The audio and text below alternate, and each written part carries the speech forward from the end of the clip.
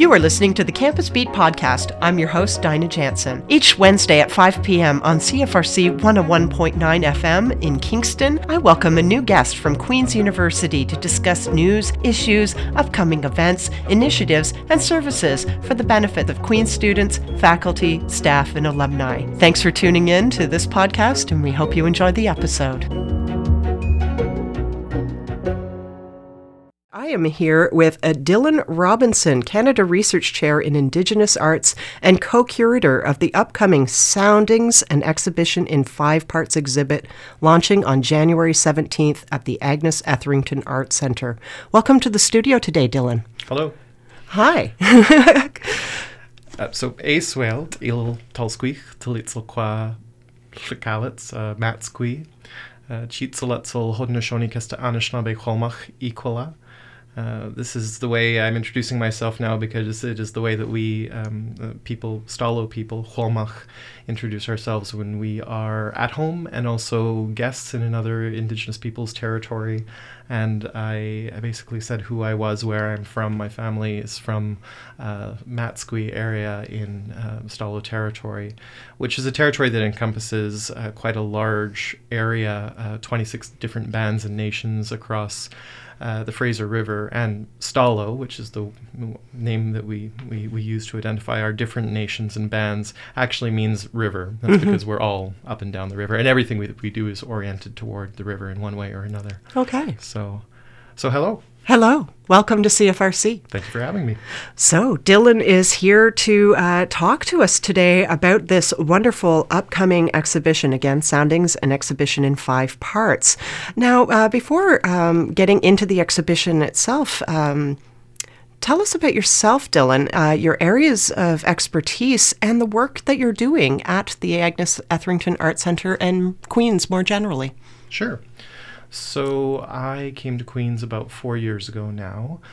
My training is in a couple of different areas, Indigenous arts broadly, but within that music and sound studies. And then another part of my research focuses on Indigenous visual arts and public art practice, so art in public spaces across the country and the U.S. as well to a certain extent. One of the projects I've been looking at recently is a documentation of all Indigenous public, or as comprehensive as this can be, Indigenous public artwork across North America. There will be a website launching in the next year or so that documents this, that shows people the breadth of work that's been taking place for quite a long time now, but also focused within the past 10 to 15 years. So that's an area that I work in, and part of Soundings actually includes some public artworks.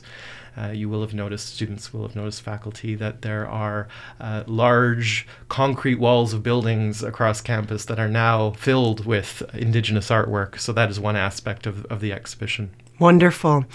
Now, you are also co-curating the upcoming Soundings, an exhibition in 5 parts with Candace Hopkins, too. Can you tell us a little bit about them and the work the two of you have been doing together in order to bring this exhibition to life? Mm-hmm. So Candace and I have been working together now for about 6 years on a variety of different projects focused on Indigenous arts. Candace is a curator who is Tlingit from the Yukon, actually, originally, but she's been working in contemporary arts for her entire career. She was based in Vancouver at the Western Front for a while and has been working internationally on Documenta, for example, which is a very large biennial of art, and is the new curator of the Toronto Biennial. So she's an Indigenous curator that has done an immense amount of work also in public art.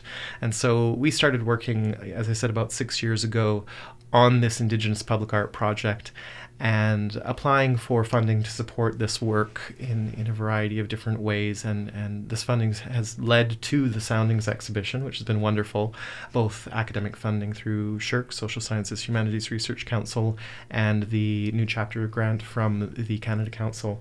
So it's been quite successful in allowing us to realize these large-scale works and both the works that are outdoors and the works that are indoors.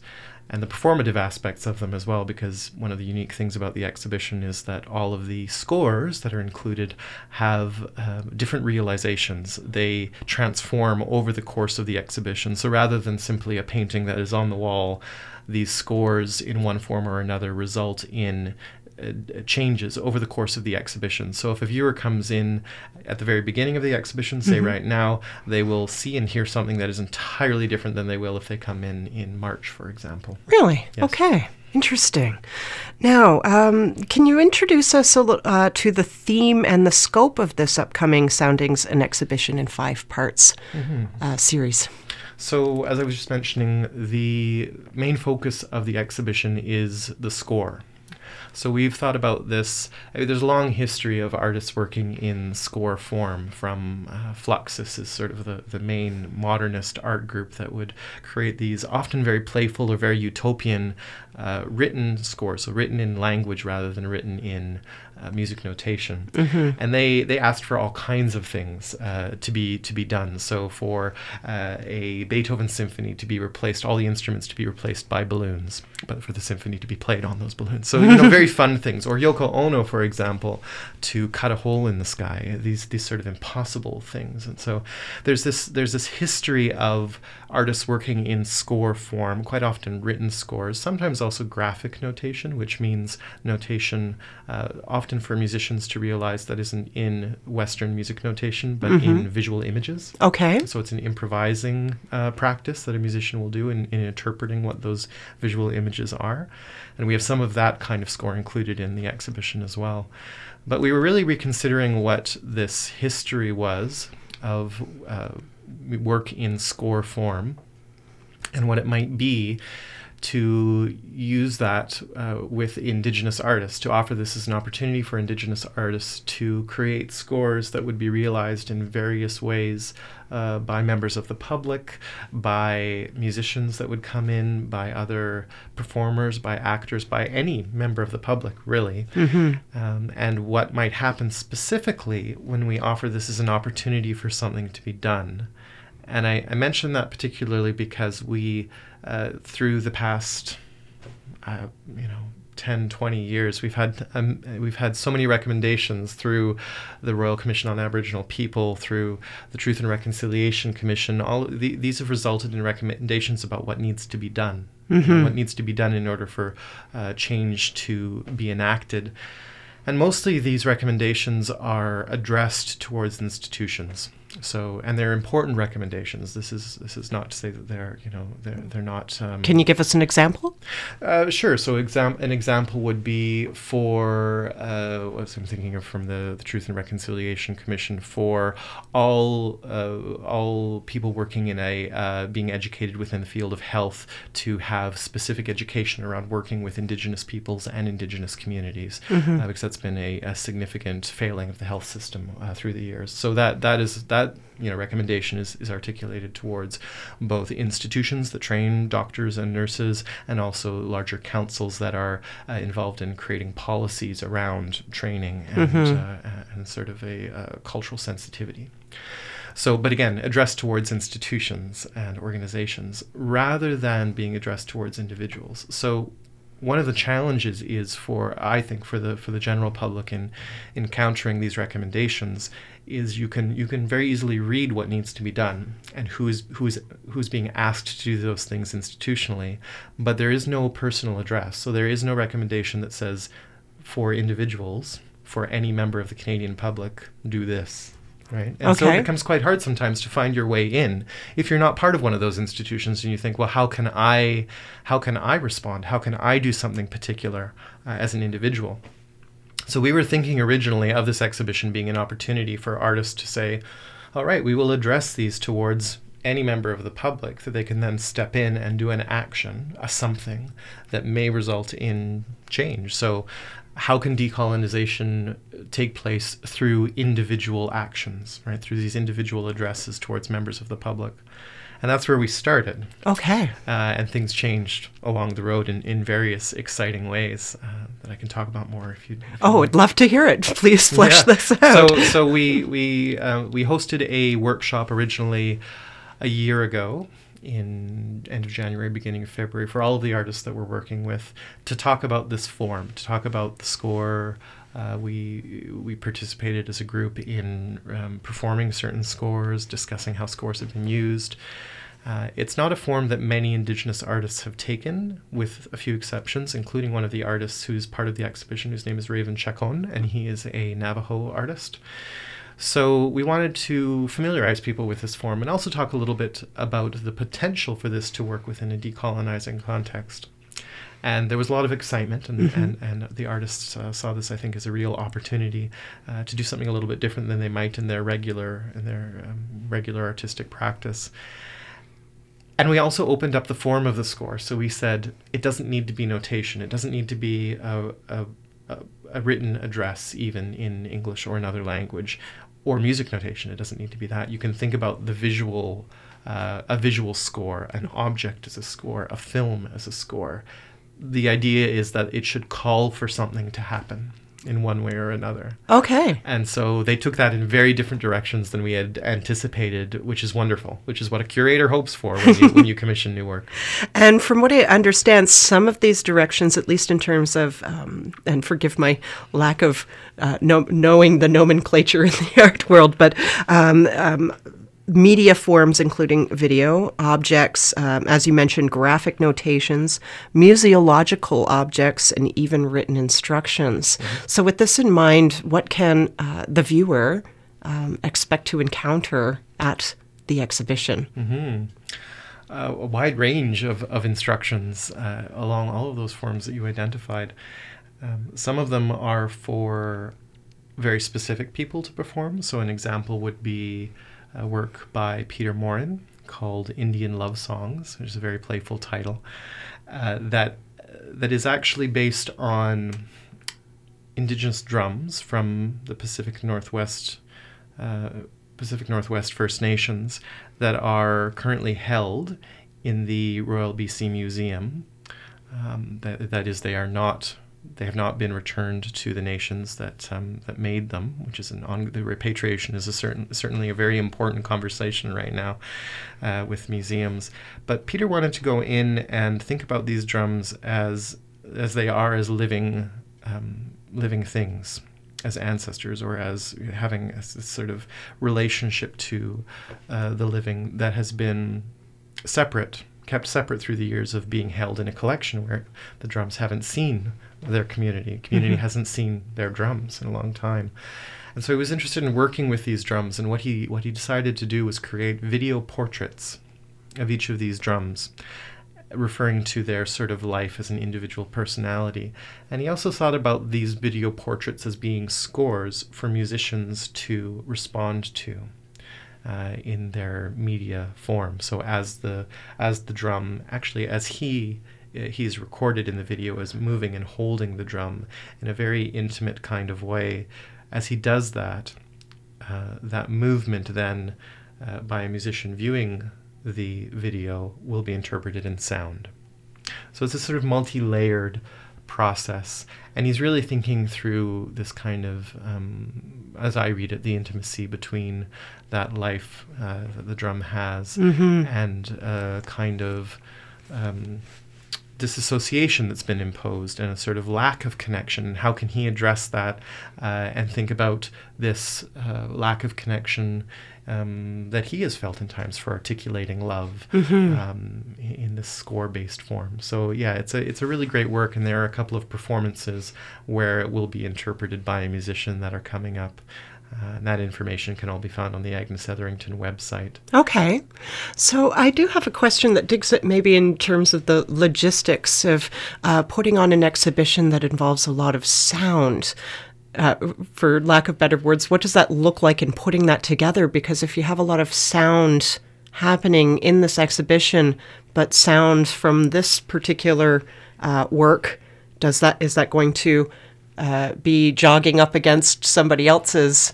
How does that work logistically? Yeah. It's an important question that curators and artists need to contend with, because unlike the painting, again, it's not contained. Right. The person visiting the gallery will hear something through even a wall, or hear a faint sound, or be sort of jolted out of their engagement maybe with something by something that's happening elsewhere. It's not really in control of the viewer to dictate this normally visual experience that you have within a gallery, and there's a lot of potential within that as well. So we have tried to treat this this challenge of the spill of sound, the uncontainable nature of sound, in a way that draws people into different areas, or asks them to consider something, to consider how they give their attention to something. In relationship with other things. I guess I'll put it that way.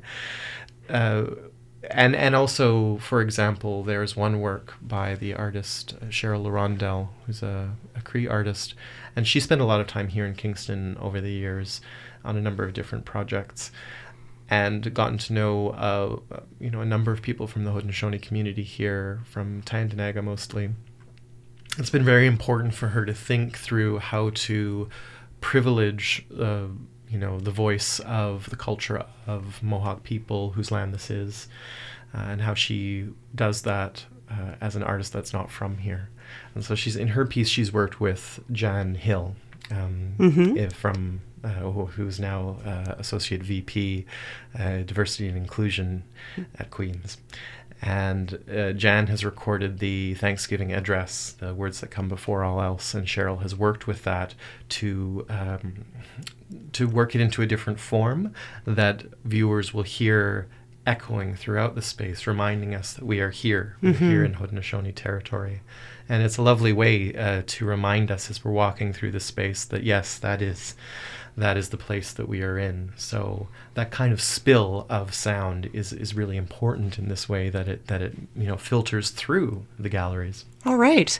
And speaking of filtering through, you mentioned before we sat down together, one of the artists is also going to be doing an exhibition at Modern Fuel. Can you tell us a little bit about them and their work? Yeah, so it's a wonderful time to see and hear Indigenous art in Kingston at the moment, because we have a large number of related exhibitions, and we have the Cataraqui Festival that I've also curated, and the Isabel Bader Center has supported, and Bader funding, philanthropic funding, has been a real contribution to a lot of this work, both at the Agnes and the Isabel. It's been very instrumental in helping us realize these projects. But the Modern Fuel exhibition that's on, if not right now, very soon, I can't remember the exact date it opens, is by the artist Peter Moore, who I was mentioning before, who's one of the artists that has worked in this form of the score before in his previous work. And so he actually also has a piece, a collaborative piece in the Cataraqui Festival. So he's going to be very busy in Kingston lately. I'm very happy that he's moved to Toronto recently. He's much further than where he's from. He's a Tahltan artist, originally from northern British Columbia. And so his work will also be on display at Modern Fuel very soon. And he's really thought through Tahltan art history, as he calls it, and how that has informed his practice, his artistic practice, from its very beginnings. And so the show at Modern Fuel is kind of a retrospective, in a way, of a lot of the work that he's done over the years through Tahltan epistemology, what it means to be Tahltan. Okay. And now, speaking of some of the work that's also in the exhibition, tell us about the curatorial score that you wrote. Yeah, I would love to. So as in your introduction, you noted I was the Canada Research Chair in Indigenous Art here, and so over the past 10 years I've been doing a lot of writing. I have an artistic practice myself. Before I became more firmly embedded within the university system. But the writing that I've turned to more recently is the event score, so a written score, a score written in language, a poetic score that calls for something to happen in the tradition of Fluxus. So I've been experimenting with this form for a number of years now, and I've included a number of these scores in a book that's forthcoming called Hungry Listening, which is so I've used the form in a way to actually think through, reframe how we listen how we listen to place, particularly. And it's been important for me in being here in Haudenosaunee and Anishinaabe territory to think about how I might listen differently as a guest here, to be a good guest in this territory.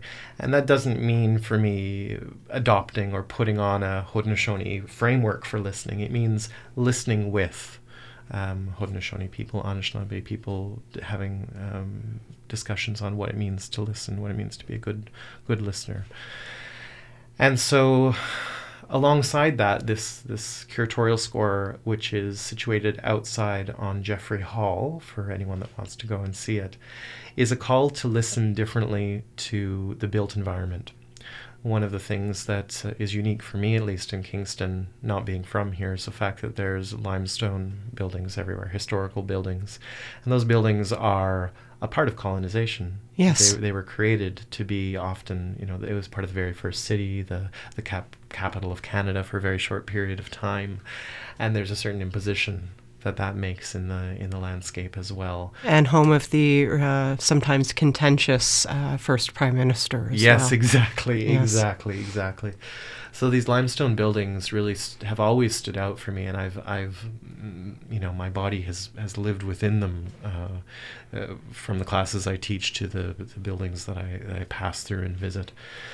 And I've really thought through how that limestone is of this place, is the land itself, right? Quarried from this place. But we don't necessarily think of it that way. When we don't listen to it in that way, we don't normally listen to buildings. So sometimes we do. They're very, if there's construction going on or an event. But the idea I've been working with, and that's in the score, is how we might listen to these buildings, not exclusively as a colonial imposition, but listen through them. And one of the facts of limestone is that it's porous. It allows water to move through. So it is, in a sense, it's meant to look permanent, but it has a kind of porosity and way that things can move through. And so the question that I came to in this curatorial score is how we listen through to something other than the imposition of the colonial built environment. And perhaps we'll leave it there for people to experience rather than explaining it all away. Indeed. We don't want to give it all away, just a little bit of a taste. That is the worst thing to do as an artist. Indeed. So, but perhaps even picking up from there and returning to the overall themes in question, in your view as co-curator of Soundings, an exhibition in 5 parts, how can SCORE be a call and a tool for decolonization? Yeah, well, I think I've been thinking about how these scores. So there are different ways to think about decolonization. We can think about direct action. We can think about changes to curriculum. We can think about these calls I was talking about before from the Truth and Reconciliation Commission, and all of those are very important. But what I think also needs to happen in conjunction with all of those kind of direct action calls is a challenge to the way we perceive, the way we actually look, the way we hear, the way we feel our body moving through space, that disrupts the normative getting from point A to point B, that allows us to hear differently how the ways that Indigenous people have relationships to place, that slowly works to disrupt our normative forms of perception. So I see the works all working in this way in subtle forms and significant forms. I think rather than a sort of direct call that says you do this, right? Some of them are more like that as well, but not in the sense of direct action. None of the works say you need to change this government policy, for example. Right. They ask you to do something a little bit strange, a little bit different, and I think that reorientation helps resituate the way we perceive the world, as a lot of art does, I think, but in this sense from an Indigenous perspective. Wonderful. Thank you very much for filling us in on that. Now, finally, with the logistics as well, as we come to the end of our program, can you tell us where, when, and how people can find information to experience Soundings, an exhibition in 5 parts? Mm-hmm. So all of the information about the exhibition and its various parts is online at the Agnes Etherington Arts Centre. But also physically there at the very entrance, there is another curatorial score inside that gives information about the works themselves. And you can speak with anyone there, gallery staff. They're very knowledgeable about the exhibition. I also want to mention very briefly that the exhibition will be touring, which is lovely, an international tour, moreover. So it could end up in very distant places from here, and it's an opportunity for the artist to have their work presented in a very different context and have it resonate or have that kind of perceptual capacity shift over time. That's exciting. It is. It's very exciting. We're really happy, and the organization that is touring the show is Independent Curators International. So look for it. Possibly in other locations in the coming years. It'll probably conclude in 2022, so it will tour for a significant period of time. Great to hear. All right, so anything else that you wanted to add about the upcoming performances before we sign off today? Sure. There is a performance, actually the first performance of the exhibition, that's taking place at the season launch on January 17th. And the performer that is coming, her name is Rachel Iwasa, and she is a pianist based on the West Coast. And she will be realizing one of the graphic scores, a piece by Tanya Willard called Surrounded Surrounding. And it's a very interesting graphic score because it's partially designed from a bandolier bag as part of the Agnes collection, Anishinaabe bag that's in the collection with an unknown maker. There's very little information about this work. It's a beautiful beaded work. And Tanya has taken this to the design of this work and included that as part of a graphic score. So it's a way in which the pianist is called to interpret this visual design. And it's such a beautiful design in relationship with another part of the score that is based on a wood pile that is of wood that Tanya herself has gathered and prepared in her territory to sustain the fire, at their home there. And she's turned this sort of the spaces between this pile of wood and the labor that she has done into part of that score as well, to think about the work that we do to sustain our families. This is the way that I read it, at least. And also embedded some words within this score. So I encourage people to go and have a look at the score as part of Tanya Willard's work, and then come and hear it on the January 17th launch at the Agnes, and Rachel Iwasa will be performing it then. Wonderful. Thank you very much, Dylan Robinson, Professor Dylan Robinson, Canada Research Chair, Indigenous Arts, for coming into the studio today and telling us all about the upcoming Soundings, an exhibition in 5 parts. Exhibition launching on January 17th. It's a real pleasure talking to you today. Thank you.